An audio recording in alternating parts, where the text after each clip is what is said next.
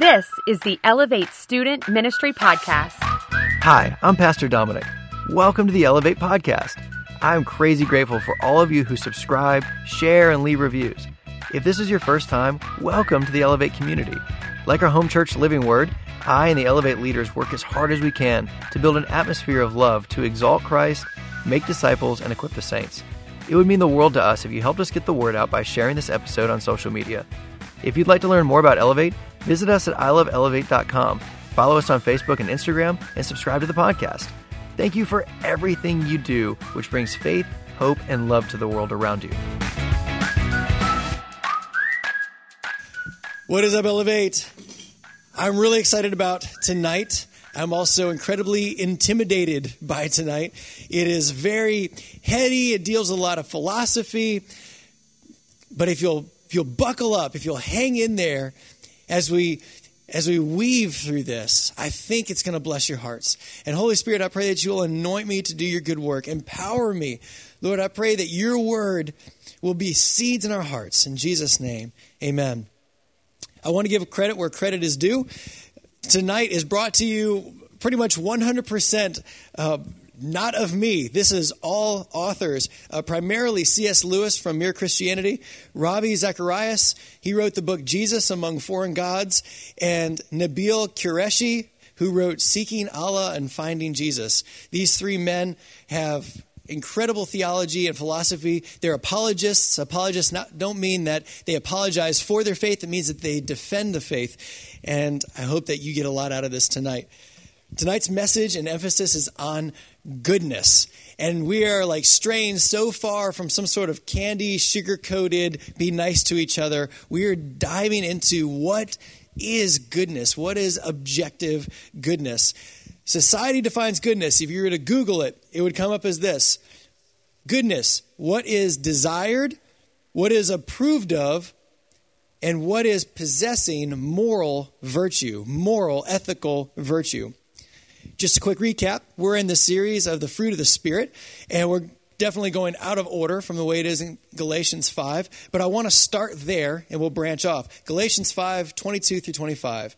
But the fruit of the Spirit is love, joy, peace, patience, kindness, goodness, faithfulness, gentleness, self-control. Against such things there is no law, and those who belong to Christ have crucified the flesh with its passions and desires. If we live by the Spirit, let us also keep in step by step with the Spirit. It's the impression of walking with Jesus.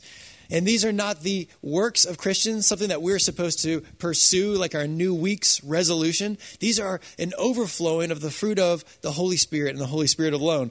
If we look at John 15, 4 through 5, Jesus says, "Abide in me and I in you.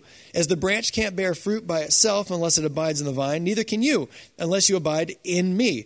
I am the vine, you are the branches. For whoever abides in me and I in him, it is he or she that bears much fruit," the fruit of the Holy Spirit. Apart from me, you can do nothing.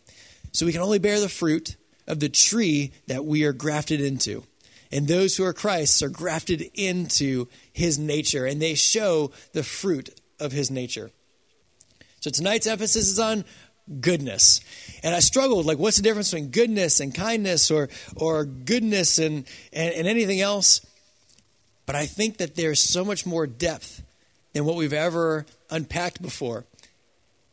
Remember that tonight is not about just doing what is right.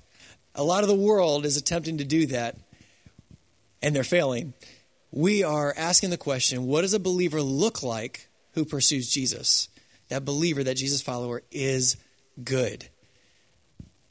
I want to open with this beautiful verse, and we're going to come back to it in the end. Psalm 31, 19 through 20. And you have to hear the joy of the author in this. "Oh, how great is your goodness, which you have laid up for those who fear you, which you have prepared for those who trust in you in the presence of the sons of men. You shall hide them in the secret place of your presence." Where? Where are God's people? In your presence. "From the plots of man, you shall keep him securely in a pavilion away from the strife of tongues." Goodness, by society's definition, is what is desired, what is approved of, and what is possessing moral virtue. And I hope you already are thinking through that definition to realize it is an incredibly flawed definition. Consider this. If goodness is what is desired, well, I desire my wife, but what if that guy over there desires my wife? Which of us is in the right? How do you know who's in the right? What is approved of? Consider, some nations around the world have no problem with women not covering their top halves. But in the United States, we think that's, modesty. So what is it? Which is approved of? How do we know what is actually good? What possesses moral virtue? But who sets the standard of what is moral? Who says what is right or what is wrong? So we have to ask the question, is morality, is what is good, is it subjective or is it objective? And if you're new to those terminology, I'll unpack it very quickly. Subjective is defined as based or influenced by personal feelings, tastes, or opinions. As in, her dress is very pretty. That is my opinion, my taste, but it may not be your taste or your opinion. Objective is not influenced by personal feelings or opinions in considering or representing facts. It's not dependent on the mind for existence. It is actual, as in 10 minus 8 is 2. Whether I think it is or not, it doesn't matter. Whether I am intelligent or I am dumb, it still doesn't matter. 10 minus 8 will always equal 2. It is objective. You can't deviate from that truth, from that fact. So is morality, is goodness subjective or is it objective? Subjective morality says you can do whatever you want as long as it doesn't hurt anyone else. What I believe is right for me. You can do what's good for you and I'll do what's good for me. Have you heard that before? It is following your heart. Thank you, every Disney movie, for that. It is subjective goodness. The Bible calls it everyone doing what is right in their own eyes.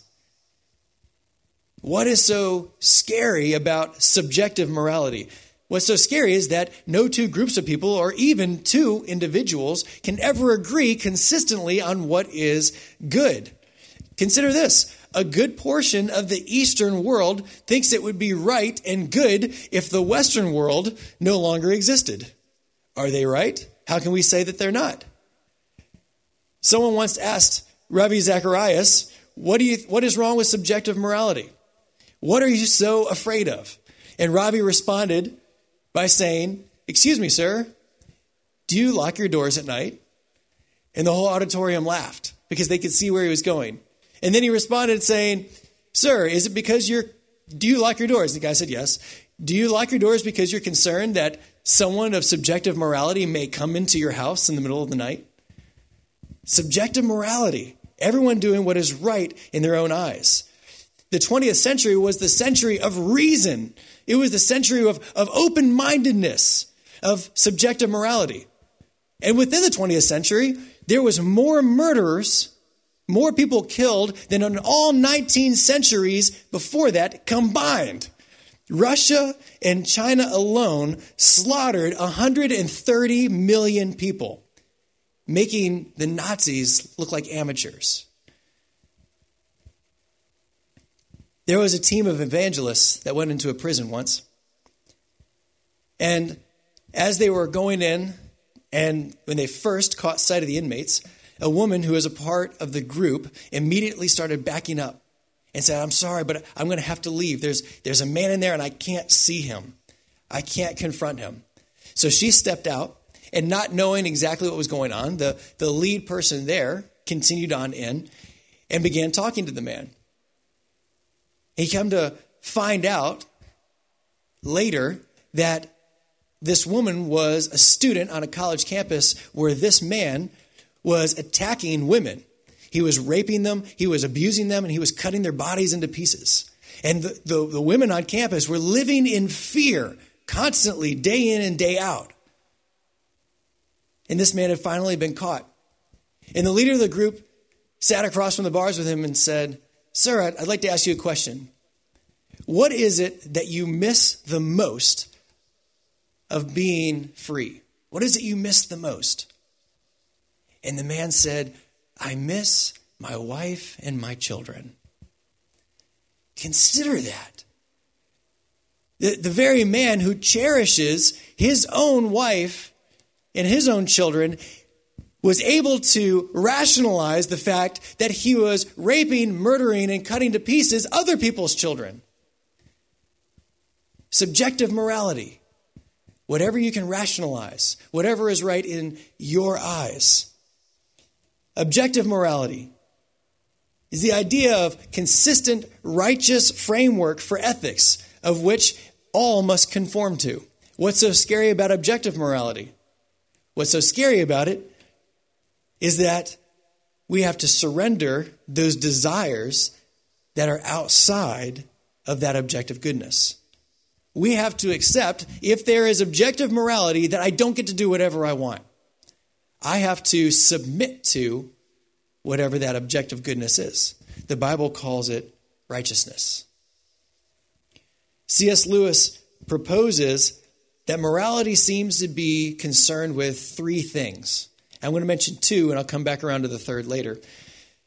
It deals with fair play and harmony between individuals, as in we all get along in society, how I treat other people.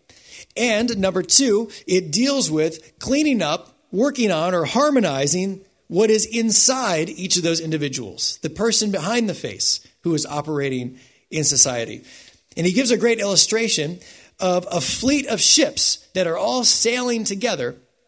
And that number one, the idea of how we interact with each other, are those ships trying not to collide into each other on their voyage. And number two is dealing with those ships being kept in right order, as in they're mechanically sound. They are functioning well. That is the quality of the person inside of society. For those people that make the shallow argument that what is good is anything that doesn't harm someone else, they are focused entirely on just point number one. The point number one is how we interact with other people, right? And this is a very easy argument to make. It's very easy to focus on it because we can see what happens when someone acts outside of morality. It causes wars and famines and terrible things. And so it's actually politically correct to be focused on just number one, of trying to conform a creature, a human, into fitting a certain structure of rules. And we'll see that happening over and over again. Society likes to focus on it because it's obvious and it's easy to try to convince people to try to be nice to each other. Don't run your ship into anybody else.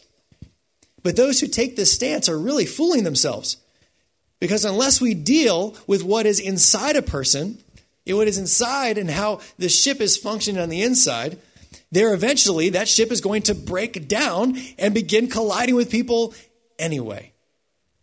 What's the point of trying to keep ships in formation to avoid collision if they're so badly misused and abused that they can't even be steered? They'll just collide with each other anyway.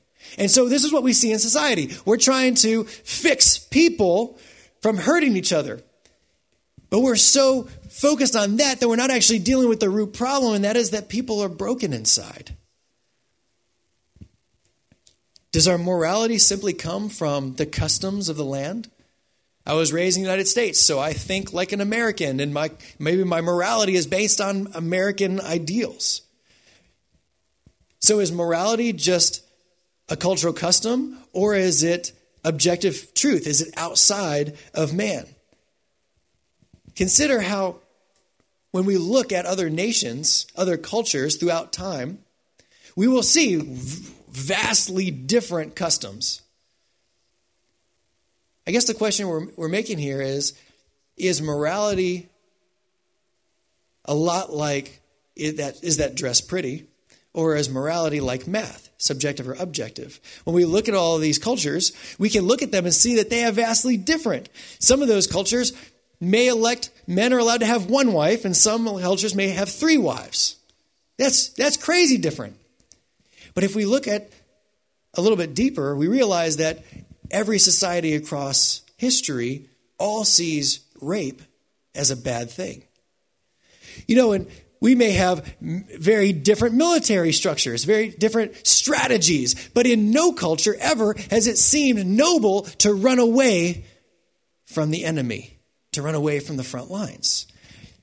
No matter how different the customs seem, it seems that if we peel back the layers just a little bit more, we'll see that there is a common thread between all civilizations and societies. In fact, it seems that most societies feel that unselfishness is a good thing, that being honest in how you trade is virtuous. And it's interesting, the very person that says there is no right and wrong, morality is subjective, and therefore they steal from you, that same person will become offended and angry when someone steals from them. So they're not even living up to the morals that they believe. It seems like when you dig down into someone, you really do find a consistency of moral truth, something that we all tend to conform to or tend to reject. Those thinkers that I mentioned earlier, they argue that there is an objective moral law that's imprinted on humanity, one that we either deny or we accept and try to conform to, at least a little bit, an underlying nudge towards consistent ethics, which we all feel. And this idea, this moral law, assumes a God who is a consistent and ethical creator. Many atheists may argue and say, how can there be a God when there is so much misery, when there's so much pain, when there's so much evil? But C.S. Lewis would ask the question, how can you recognize what is evil? What is your standard for recognizing that this thing is unjust? You don't call a line crooked unless you've seen a straight one. You can't call a room dark unless you've seen a room that was lit. How can you identify evil unless there is something, a baseline that we can compare that is good? A man who gets thrown into a lake feels wet, but you would never find a fish that felt wet because he belongs in the lake and a man belongs on land. And so this idea of evil, this idea of sin seems to be very unnatural to man. It seems to go against something inside of us that we push back and say, this is wrong. That sin is so unnatural to us that it eventually ruins us and drowns us. Sin is not natural. It is not the way we were created to be. How can you identify evil and injustice unless there is an objective good to compare it to? An individual may look around and say, that's not right. Things are not the way they ought to be. How do you know what ought to be? We're broken. We're lost, selfishly fumbling with the idea of being nice and unavoidably colliding with other ships. Science can tell us the what and the how, but science cannot tell us the why. Why are we here? What does it mean to be human? Who am I? They try to remove the idea of an intentional, sovereign purpose in creation. They try to remove the idea of God, and what they do when they remove that purpose is they remove that fact that life has intrinsic value. And when you remove the value on life, you throw open the doors to things like slavery and gas chambers and abortion. Where do we look for answers that science can't give? The only direction left to look is up. Ask this question of science. How does a non-moral beginning through an immoral process create moral reasoning? Go, science. These men that I mentioned earlier, Lewis, Zacharias, and Qureshi, they propose that there is a good creator of all that is, and the fingerprint of his nature is stamped on his artwork. Now, as a disclaimer, I am by no means saying that man is intrinsically good. I am saying that there seems to be a God-given pressure on man to do what is right that we either accept or reject, that hides down underneath, deep down in our hearts. If there is a God who established a moral law, then he must be intensely interested in right conduct. If there is a God who has established a moral law in us, he must care about how we treat each other. Remember how he established law. Exodus 21-17. You know these. They're the 10 Commandments. You shall have no other gods before me. You shall have no idols or graven images. You shall not take the Lord your God's name in vain. Keep the Sabbath holy. Honor your father and mother. You shall not kill, shall not commit adultery, shall not steal, shall not lie, shall not covet. God seems to be very interested in how we treat each other. But let's look at this through the scope of goodness right now. Consider how each one of these commandments is teaching us that our worship should be good. Our speech must be good. Our time should be good. Our family must be good. We should treat life with goodness. Our sexuality should be good. Our possessions must be good. Our very word, our commitment must be good. And we should treat our neighbor's possessions with goodness. God seems to be very interested in how we treat each other. Our ships are supposed to stay in formation and not collide. And they're supposed to be within right order within themselves. They're supposed to be functioning well and functioning properly. Quoting C.S. Lewis from Mere Christianity, goodness is either the great safety or the great danger. Goodness is either the great safety or the great danger, according to the way you react to it. And we have reacted in the wrong way. Romans 3:23, for all have sinned and fallen short of the glory of God. We're all broken. We're all ships that are messed up on the inside that can't help but steer and crash into one another. It is after you have realized that there is a moral law and a power behind the law that you have broken that law and put yourself wrong with that power. It is after all of this and not a moment sooner that Christianity begins to talk. If we can actually understand that there is objective goodness and that we have failed that objective goodness, then we can start having a conversation about Jesus. When we look at the world and we see that it's full of evil, we are forced to recognize that we're no different. Given the same circumstances, with the same influences, who are you and I to say that we would be any more good in the same situation? This is why there's no true righteousness aside and outside from our good Creator. A world where everyone lives in love is a dream that John Lennon will always have. It won't happen outside of God's goodness. But why Christianity? I find this so beautiful. This is worth writing down. Christianity has a sequence, a pattern, and it always moves from 1 to 2 to 3 to 4. And it begins with this. It begins with repentance. It begins with our recognizing being out of line with what is objectively good, with what is God. And when we recognize our failure and our brokenness, we can come to Him, arms up, begging Him to give us grace and mercy. And it's then and only then that God says, yes, this is why I died, and He purifies us. He washes us clean. Though our sins are red as scarlet, He makes us white as snow. Then we become righteous.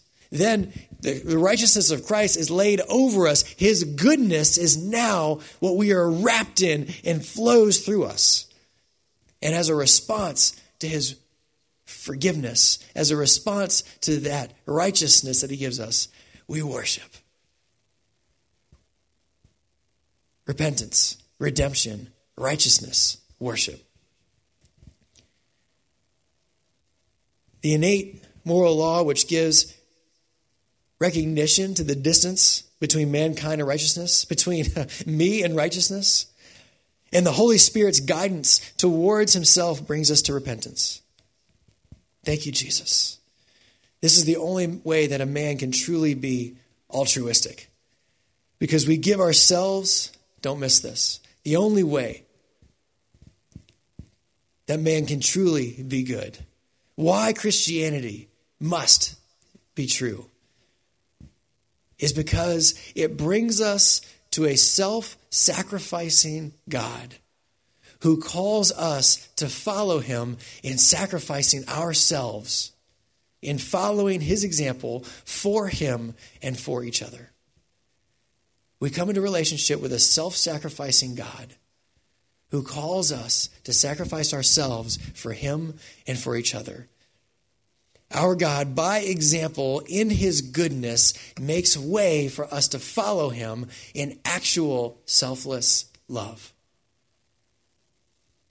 That is why Christianity. But Dom, there are many kind and sweet and giving, loving atheists. And there are many cruel, mean, hypocritical Christians. Couldn't we just all be moral atheists? Isn't that possible? Why do we need God to be moral, even objectively? Why not just have like this worldwide domination set of rules for everybody?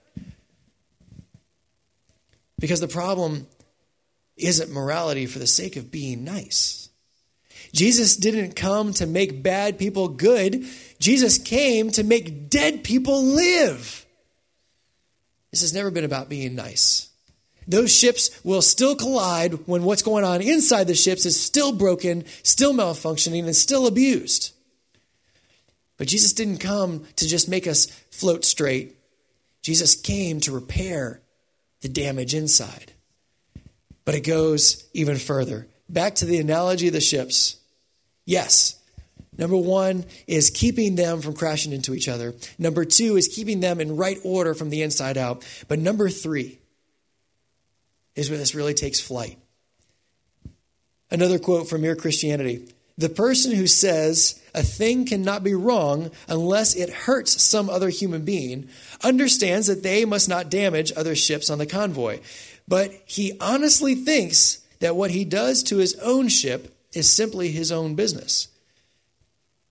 But doesn't it make a difference whether I am the owner of myself or if my ship is responsible to the real owner?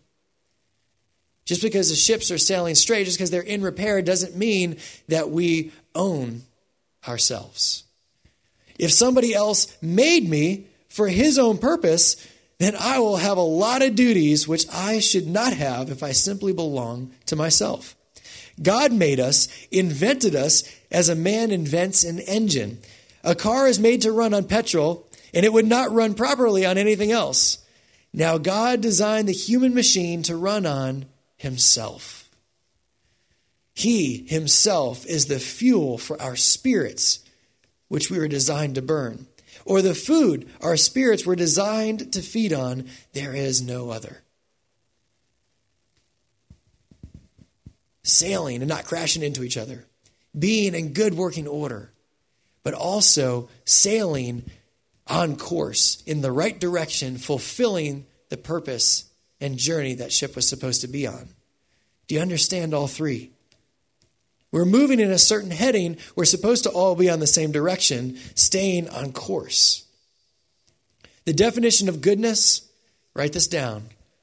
The definition of goodness is this: that which reflects God's nature in right order with his purpose. What is objective goodness? It is that which reflects God's nature and is in line with God's purpose. That is good. That is right. That is just. That is righteous. That is holy. That is love. That which reflects God's nature and aligns with his purpose. God himself is good. I want to take you back to a beautiful story in the Old Testament. This is Exodus 33, 15 through 23. And I'll just give you a synopsis before we start actually reading. The children of Israel have made this big golden calf. God was very angry about it, was about to wipe everybody out. Moses goes to God and intercedes on behalf of the people. And God basically says, look, I'm going to give you the blessings. I'll give you the promised land, but my presence is not going to go with you. I'm not going to stay in the midst of the people. And Moses pleads to God, God, we don't even want to move from this position unless you're with us. Please, God, go with us. How will people know that we're any different than the nations around us unless you're with us? And I want to read God's response. And if you see capital L, capital O, capital R, capital D in your Bible, that is the divine name of God, Yahweh. And so I'm going to insert that here as I read because I think it just gives us extra emphasis. So Yahweh said to Moses, I will also do this thing that you have spoken. God's agreeing to Moses. For you have found grace in my sight, and I know you by name. And he said, and Moses says, please show me your glory. And God says, I will make my what?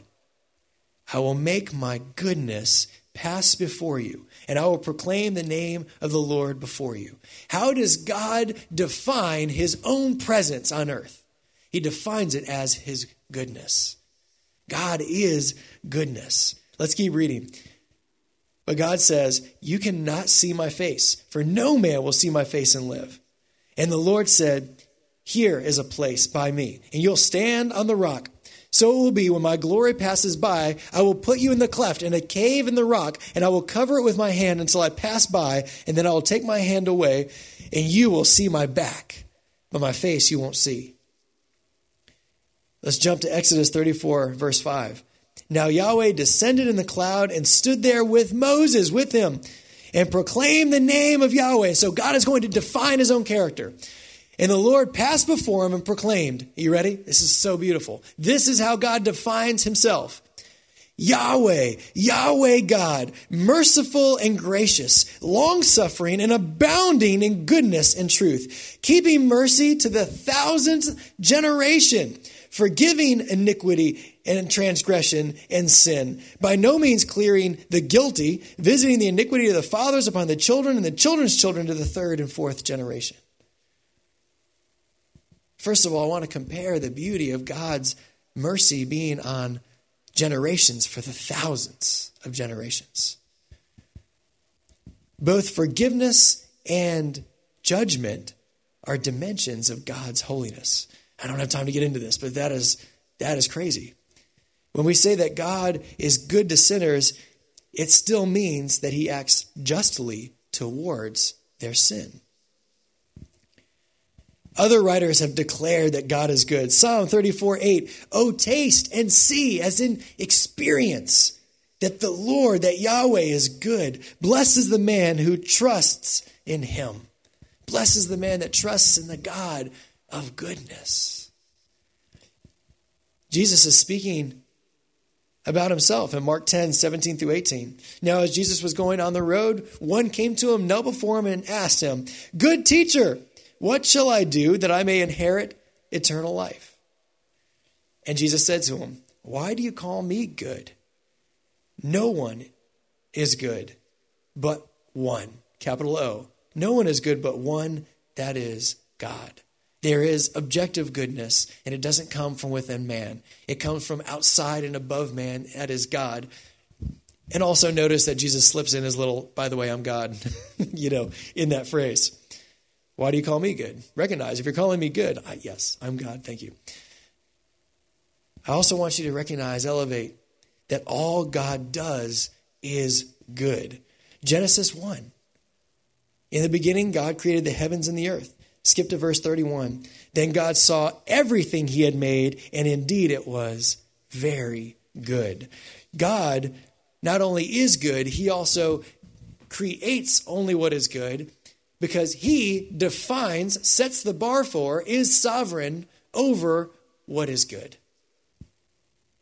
God only treats mankind with goodness. Remember, God's goodness is both mercy and justice, love and wrath. Both come from God's good nature. James 1:17, every good gift and every perfect gift is from above and comes down from the Father of lights, with whom there is no, get this, variation or shadow of turning.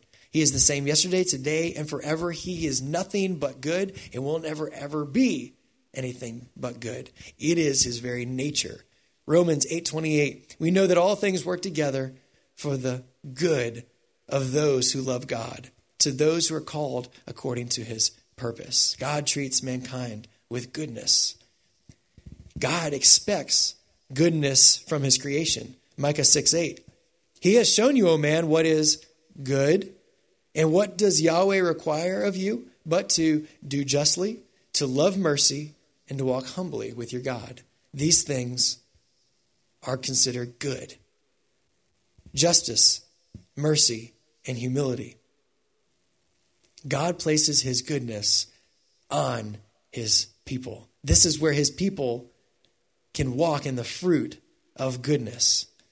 Let's go back to the psalm that we started with. Psalm 31, 19 through 20. Oh, great is your goodness, which you have laid up for those who fear you, which you have prepared for those who trust in you. In the presence of the sons of men, you shall hide them where? Think back of Moses. You shall hide them in the secret place of your presence. That is beautiful. God called his creation good, but his creation rebelled. His creation rejected goodness and became evil, the absence of God. And yet God, for those who turn to him, places his goodness on them, and they can hide in the secret place of his presence. Oh, great is your goodness. How does God place his goodness on people? There has to be a responsibility in us. Remember, we're not pursuing the fruit of the Spirit that we call goodness. We're pursuing Jesus, who is God, who is goodness. John 15:5, whoever abides in me and I in him, it is he that bears much fruit. We come to Jesus and we are surrendering our weak, subjective morality, our code of ethics, which gives us license to do whatever we want as long as we can rationalize it. Ultimately, we surrender our will to him, to his objective goodness. We abdicate our right to do what we want. We come to him as slaves. He fills us with himself, with his goodness, and he makes us sons and daughters. That is the Jesus that we follow. Repentance, purification, righteousness, and worship. So Elevate, I challenge you. If you have not surrendered your will to him, if you're playing around with subjective goodness, just getting away with whatever you feel is right at the time, I challenge you to turn from what is foolish, empty, and evil, and to give yourself to the Creator, to goodness himself, so that he can bestow on you himself, who is goodness. Elevate every week. I want to challenge you with a few ways of spending time with Jesus. I hope you're spending time with him and in his presence every day, soaking him up, and then just exuding the fruit of the Spirit wherever you go. And here's our 3 for this week. Read a psalm every day for 7 days. Read it out loud. Use it to worship. Add it into your prayer. Figure out how to pray the psalm. Read a psalm every day for 7 days. Number 2, meditate on a question about him. That's theology, is thinking and studying God. And he is big enough to handle our hard, tough questions. Maybe I raised a whole bunch of questions tonight. You can go read Mere Christianity if you want more depth and detail by C.S. Lewis. But sit, dwell, pray, think about one of those hard questions. Ask the Lord to reveal himself to you. Study him, pursue him. Because as we draw close to him, he draws close to us. And the third one, and you may have to do this alone. It's okay. I challenge you to spend time in worship and dance. Get alone, turn off the lights, whatever you got to do, but just put yourself in there. This is a different kind of dancing than what happens at the club, some sort of like horizontal sex or something like that. This is you and your God, and you're just expressing love and worship by being in motion. So there you go. There's 3. Read a psalm a day. Meditate on a question about him. If you need to be alone, dance. Dance before your God. You're doing it. You're going to do it in heaven. Might as well start now. Elevate, I love you. I'm going to pray. Thank you, Jesus. for your consistent, objective goodness. And thank you, Lord, that those who walk in you and with you will also flow with goodness. We love you, Holy Father. Open up our hearts. Help us to surrender. Help us to have the courage to lay down our subjective fallen will to be yours. Jesus, our night is yours. Our day is yours. And we give it all to you. In your name, Yahweh, we pray. Amen. I love you, Elevate. Have a great week. Thank you for listening. Episodes are recorded every Wednesday at Elevate Student Ministry. All students, 7th through 12th grades, are welcome.